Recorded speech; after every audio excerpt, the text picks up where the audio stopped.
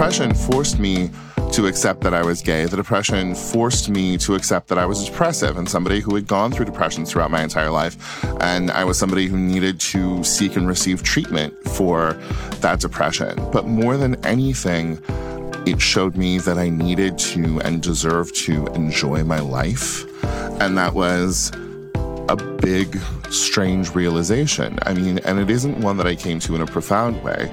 It was just a space of, I'm going to kill myself if I can't find some joy. Welcome to Imposters, the show where I talk to world-class execs, athletes, and entertainers about their personal challenges and how overcoming those challenges has shaped their careers and lives for the better. I'm your host, Alex Lieberman, co-founder and executive chairman of Morning Brew. My guest today is Guy Branum. Guy is a comedian, actor, producer, and writer.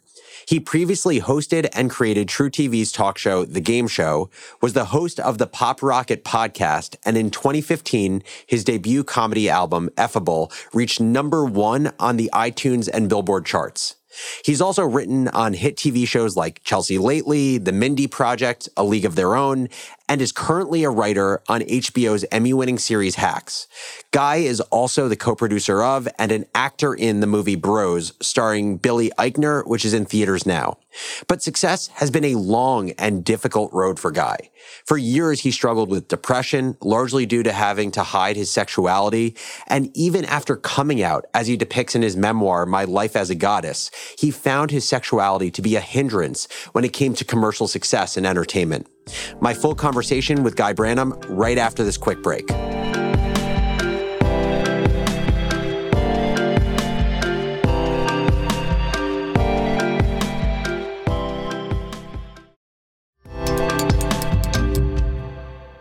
Guy Branum, thank you so much for joining Imposters. Thank you so much for having me. Good to be here. So I want to rewind a little bit in your career. I want to talk about a time in your life when you had just finished law school and you ultimately decided to pursue a career in comedy and in TV writing. Tell me a little bit about what inspired this decision after working so hard to go into law. I left a career in the law and went to comedy because there was no other path, because I couldn't find a way forward in my life unless I found a way of being happy. Law school was, it's a hard experience. It's a trying experience, but a lot of people really thrive there. I was living outside of California for the first time in my life. I came out of the closet, which my parents didn't deal with well. And I was having to figure myself out as an adult, as a sexual being, like as a whole human being for the first time in my life, and doing it in a very sort of rigorous and strenuous academic and professional environment. And I fell into a really bad depression, and it forced me to realize a lot of things. I mean, the depression came before the coming out. Like, the depression forced me to accept that I was gay. The depression forced me to accept that I was depressive and somebody who had gone through depression throughout my entire life. And I was somebody who needed to seek and receive treatment for that depression. But more than anything, it showed me that I needed to and deserved to enjoy my life. And that was a big, strange realization. I mean, and it isn't one that I came to in a profound way. It was just a space of, I'm going to kill myself if I can't find some joy. And I had to just sort of feel my way around in the dark to find some joy. And the last joy I remembered were the 3 or 4 times I had done stand-up my last year as an undergrad. And I felt my way back to that. And, I didn't think it was going to be a career. I thought it was going to be a hobby. I thought it was going to be something I did alongside the law. But in those first couple of years of stand-up, and I was still working legal jobs, I also came to this realization that I'm not going to be able to really thrive at something the way I want to thrive professionally unless I love what I'm doing. And there are some people who love the law and are able to give all of themselves to it. There are people who don't need to love their job and are able to be a lawyer and have that work out. But I realized I needed to do something that brought me joy, because then I would be able to give all of myself to it. And that's how I ended up becoming a comedian. What were the months like after making that transition from law to ultimately comedy and entertainment? Because on one side, one could assume it was this sense of relief because you're actually doing something that you're passionate about. But on the other side, you're taking a big risk going from something that is relatively stable in nature to something that you have no freaking idea how you're going to bring in enough money to live. So what was it like for you? I mean, it was a months-long transition. There was a long period of time there when I was working legal jobs and I was doing stand-up, and it felt really irresponsible that I was focusing more of my time and my creative power to this thing, and I was sort of giving the short shrift to what should have been my professional work that I was laying a foundation for. It felt dumb. It felt truly dumb and risky. And then there came the moment when I got the first writing job. About 2 years into stand-up, a friend of mine who was also a comic recommended me for a writing job at a little cable network she worked at, and it wasn't a good or fancy job. It didn't pay a huge amount of money, but it paid enough, and it seemed impossible. It seemed the idea that I could get this thing that was a validation that would say it's all right for you to believe in yourself in this thing. It seemed impossible, and then it happened. And it is sort of one of the few moments of unmitigated joy in my life, of just sort of, it was back at a point in time when you had to receive a phone call at your home and be at your home to get the phone call. And a phone call came, and I picked it up, and it was the thing I wanted the phone call to be. And it was amazing. And the thing is, since then, there have been times, after I left Chelsea Lately, it was very hard for me to find work. And what year was that? That was, I left Chelsea Lately at the end of 2010, and she was unhappy with that. She communicated to various people she worked with that she didn't think that they should work with me. And it was very hard for me to find work. And it was a moment of like, is this when I reactivate my bar membership? Has this been a nice, fun run, but do I have to go back to do this other, more practical thing? And my parents, who had never really understood me becoming a stand-up, who were always frustrated by me going into this, there was like one nice moment when my mom made a gesture that indicated she believed in and supported me continuing on this path. And it felt like I needed it, Totally. I want to talk about it in a second, kind of the choices you made to push through staying in the industry after leaving Chelsea Lately. But I want to talk about for a second, you came out of the closet when you were 23 years old. And you talked about how, it wasn't the easiest conversation to have with your parents or the way in which they reacted to it. But I want to better understand, what was it about that moment in your life that made you feel like it was finally okay to come out? It seriously was. Everything else in my life felt so bad and out of control and joyless. I was like, well, this is a thing I've needed to fix. This is a thing that has to get done, and you haven't done it until now. And so maybe if you do this, it will start the process of everything else being able to come into place. And like, at the time, that seemed real dumb because I did it and it only made things worse. It only made my life worse and more frustrated. And the thing is in the medium and long term, it did the job. In the medium and long term, I was right. That it was something that needed to be fixed. But like in the moment, there were 3 wheels off the car and I decided to kick the 4th wheel off the car.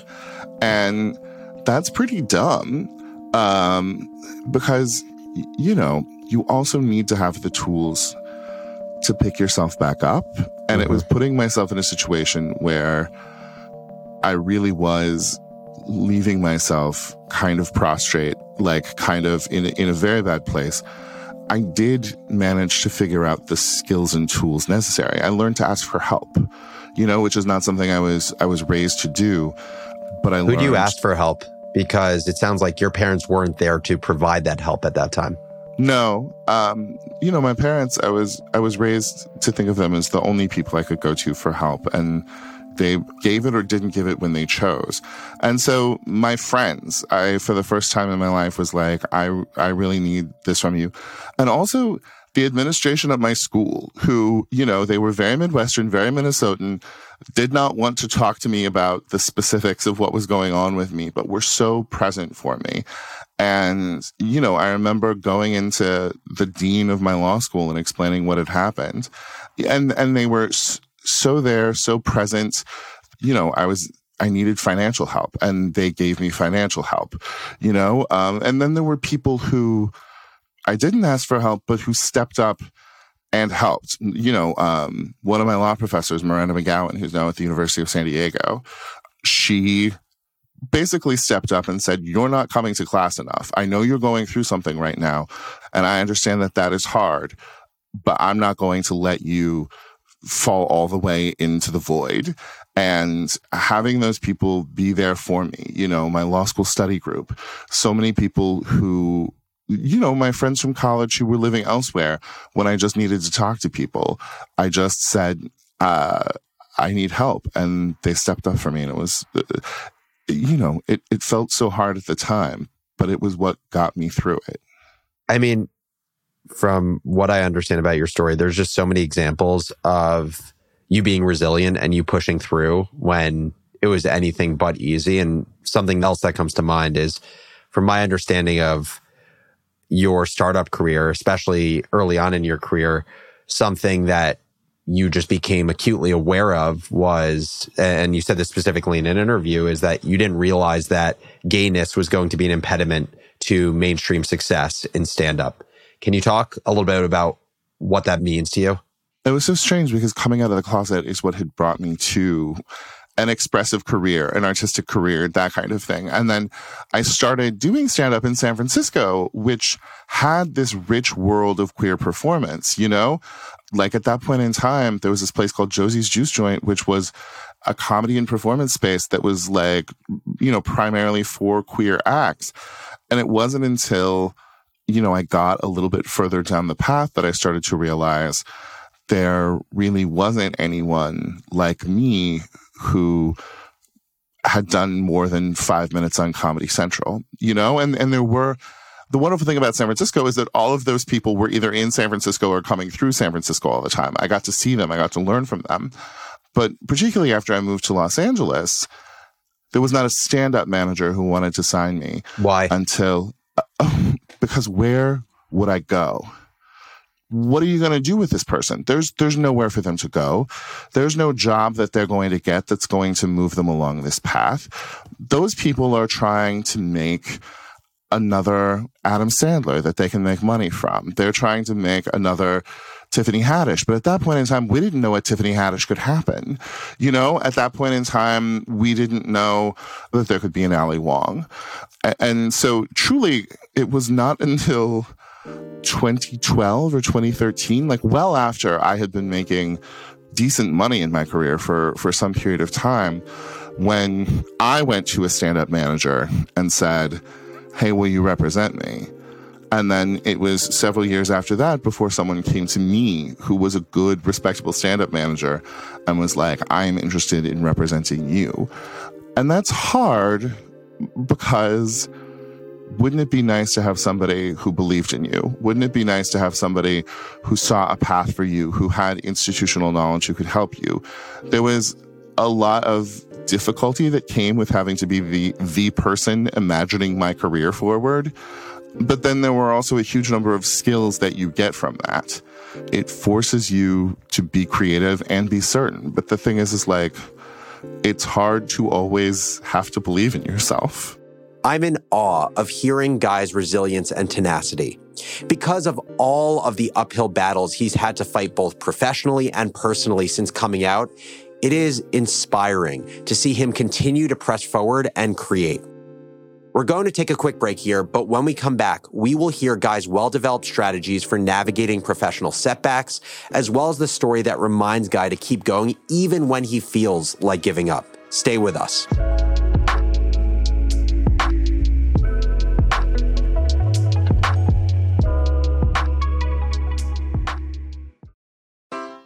Take Take your business further with the smart and flexible American Express Business Gold Card. It offers flexible spending capacity that adapts to your business. You can also earn up to $395 in annual statement credits on eligible purchases at select business merchants. That's the powerful backing of American Express. Terms apply. Learn more at americanexpress.com/business gold card.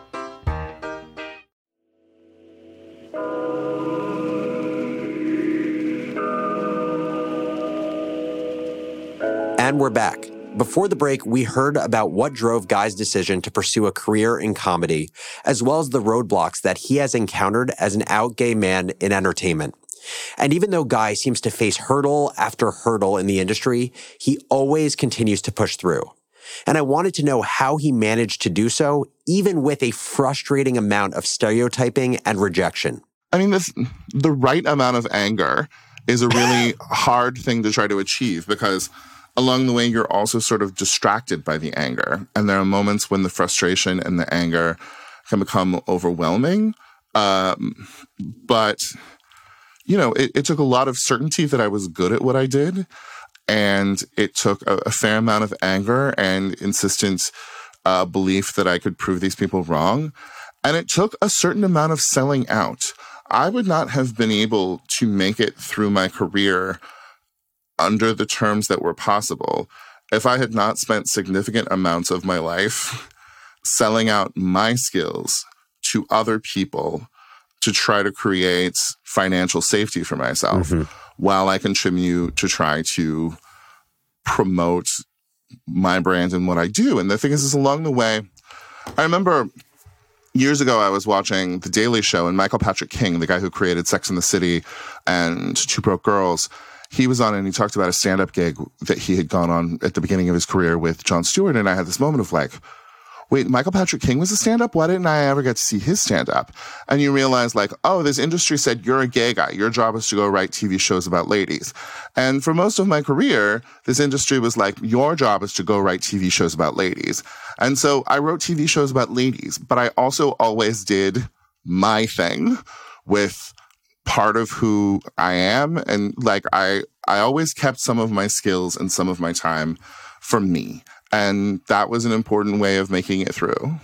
You mentioned that the industry is different today than when you were coming up. How different is it? And what do you think acted as the tailwind for that change? It is less different than I would like it to be. I mean, The past weekend was hard and rough because the movie that I'm in, Bros, got stellar reviews. It got stellar support from a studio, which, you know, is not something that happened before. And then people did not show up the way that we wanted them to, which is, you know, a hard moment of like, is it 6 more years of winter for gay people in movies? Is it 10 more years? Who knows? But, you know, things have really changed. Like the capacity to see and understand potential from queer people, from trans people, the industry has woken up to that. Like there are more women, there are more people of color, there are more queer people who are representatives, who are agents and managers. But in all of this, they are young, they are lower ranking, they are less important. And there is a way that the industry identifies that there are people of color with potential, there are queer people with potential, but that those people are young. And they don't want to think about the people who had half a career of being frustrated before the world got better. And that can be really hard when the notion is, yes, we would like a gay person. We would like a skinny little adorable gay boy in a gold suit to play a secretary. And that's not what I'm for. But, you know, you're always going to deal with people's restricted ideas of what's possible. And if I were somebody who was only working when I lined up with somebody else's idea of what I should be doing, that would be really hard. The upside is I've always had to build my own career. And so this is a much better place to be building my career than 2006 was. I feel like it's actually such a timely point to just be talking about what it's like to be navigating a non-perfect situation, which is, you know, you just mentioned the opening weekend for Bros. Obviously, it didn't perform in the box office as you would have hoped, as any of you would have hoped. And I can appreciate how challenging that may be as a function of, one, putting so much time into this production, but also what it stands for. A story that I've never really seen told in movies that's just so important for pushing entertainment forward. When you just sit with this challenge, how do you push through it? How do you, to the point you made before about finding the right balance of anger, how do you think through it? It's hard because the first place that you want to go is, and so in some ways the safest place is that fear that there's not a space for you. Like, just going back to, they were right. We shouldn't have tried to do this. Like, there are so many people on Twitter or in publications who are just saying they shouldn't have tried to do this. Gay people should know that they are a niche thing and that they don't get to have a nationwide release. And, I have a good manager now, a really wonderful straight guy who understands. He actually represents me and Joel Kim Booster and Scott Thompson from Kids in the Hall. And I think that there is a reason that, I think he has had to develop important skills for dealing with gay men in this industry. But I got whiny to him and was just like, it makes me fear that the underlying premise of my career is false. And he was just like, but you gotta keep trying. And that's the thing, is that what else am I doing with my life? Yeah. This is what I'm doing. And it's a setback, but it's not like I've never had setbacks before. And you want to believe that you can get to the promised land, but it takes a long time. And not everybody, I always fear I'm going to be, Moses who got to see the promised land but never enter. And maybe that will be the case, but I also spend a lot of time haranguing and railing at the younger queer comics about how much they owe me. It's important to tell them that. And also, it's fun. It's fun, and nothing's perfect, and everything is a compromise and a struggle. And it's also there's this big, glossy, wonderful, very funny comedy that just came out that people are going to get to enjoy for years to come. That's what matters. What matters is we got to make it. I think that Hollywood narratives, particularly Hollywood narratives about civil rights, are these very sort of pat stories about, and then Emma Stone was nice, and then Viola Davis's life was fixed, and then there was no racism in America ever again. And that is not at all how things work. Yeah. And, you want to have that moment that feels like a Hollywood ending, but that's not what life is. And so, this is frustrating, but I got 7 other irons in the fire. Last year I had a pilot script at NBC, and it was something I was writing, and it was something for me to star in.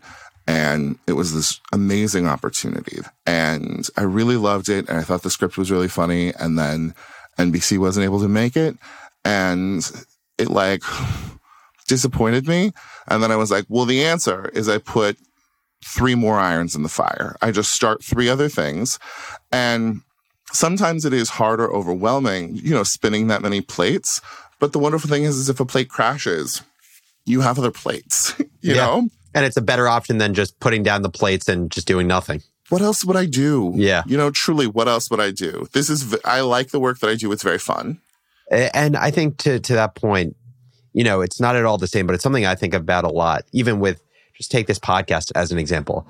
I think this podcast should have a 5x bigger audience than it does. It's a podcast about the intersection of mental health and career, a topic I think that tens of millions of people really want to or should care about. At the end of the day, it is not as big as I would like it to be right now. But one, that creates anger for me. Why the fuck is this not bigger? What am I doing wrong? It starts with, what am I doing wrong? Then it's what can we be doing better? But then, the part that kind of gives me hope to keep creating great content around this and having amazing guests like you is, at the end of the day, even if it's not nearly as big as I'd like it to be, but there are a group of people who, for the first time in their life, feel heard and seen and feel belonging that they've never felt before. That is a pretty damn good consolation prize. Being able to be proud of your product is the most important thing. And, with the way my life goes, like, I occasionally have to work on things that I'm not the most enthusiastic about. But then, I have those things like my book or whatever, where I'm just like, I'm so glad that I made that. And it wasn't the biggest thing in the world, as you're saying. Like, there are always forces that are working against you. You are not the Duchess of Sussex. You do not have the resources of some of these big distributors to advertise and make people aware of what you do. There's forces stacked against you, but you control what you can, And also, like, there's something so nice about just getting to be proud of something. Guy has a lot of inspiring perspectives that have helped him continue to push forward in his career, even when things felt impossible. But one in particular that I love, that he speaks about in his interviews often, is the story of the Greek goddess Leto.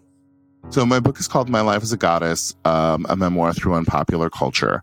And the idea of my life as a goddess came back to the fact that there was a story I would very frequently tell to my friends. And the story is, it's in Ovid's Metamorphoses. It's Leto, the goddess, the Titaness, who was the mother of Apollo and Artemis, the sun and the moon. She got impregnated by Zeus, and she was wandering the earth, could not find a home because she had been cursed by Zeus's wife.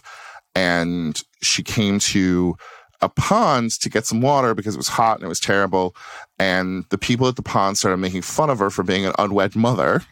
And they humiliated her, and they stomped in the water so that it became muddy. And then she started to walk away and just sad and, feeling lost, but she couldn't even get some water. And then she remembered she was a goddess.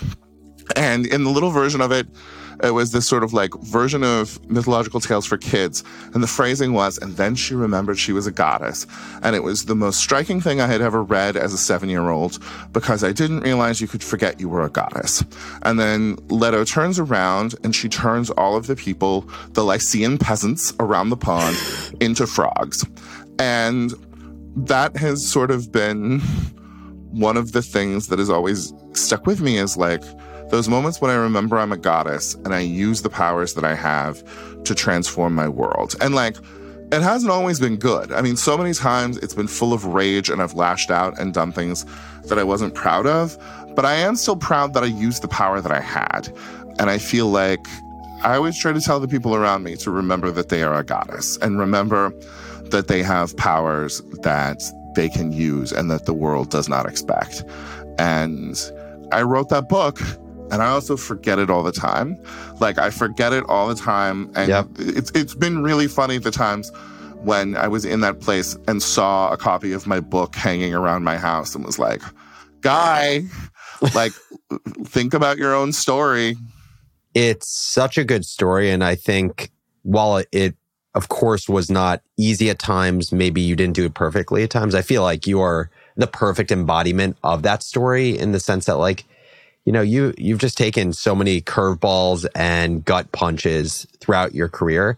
And at least my listening of just this whole conversation is, you didn't feel sorry for yourself. Yes, you felt anger, but you've just found ways to keep pushing through. I definitely felt sorry for myself. I spent a lot of time feeling sorry for myself, but then you have to do something.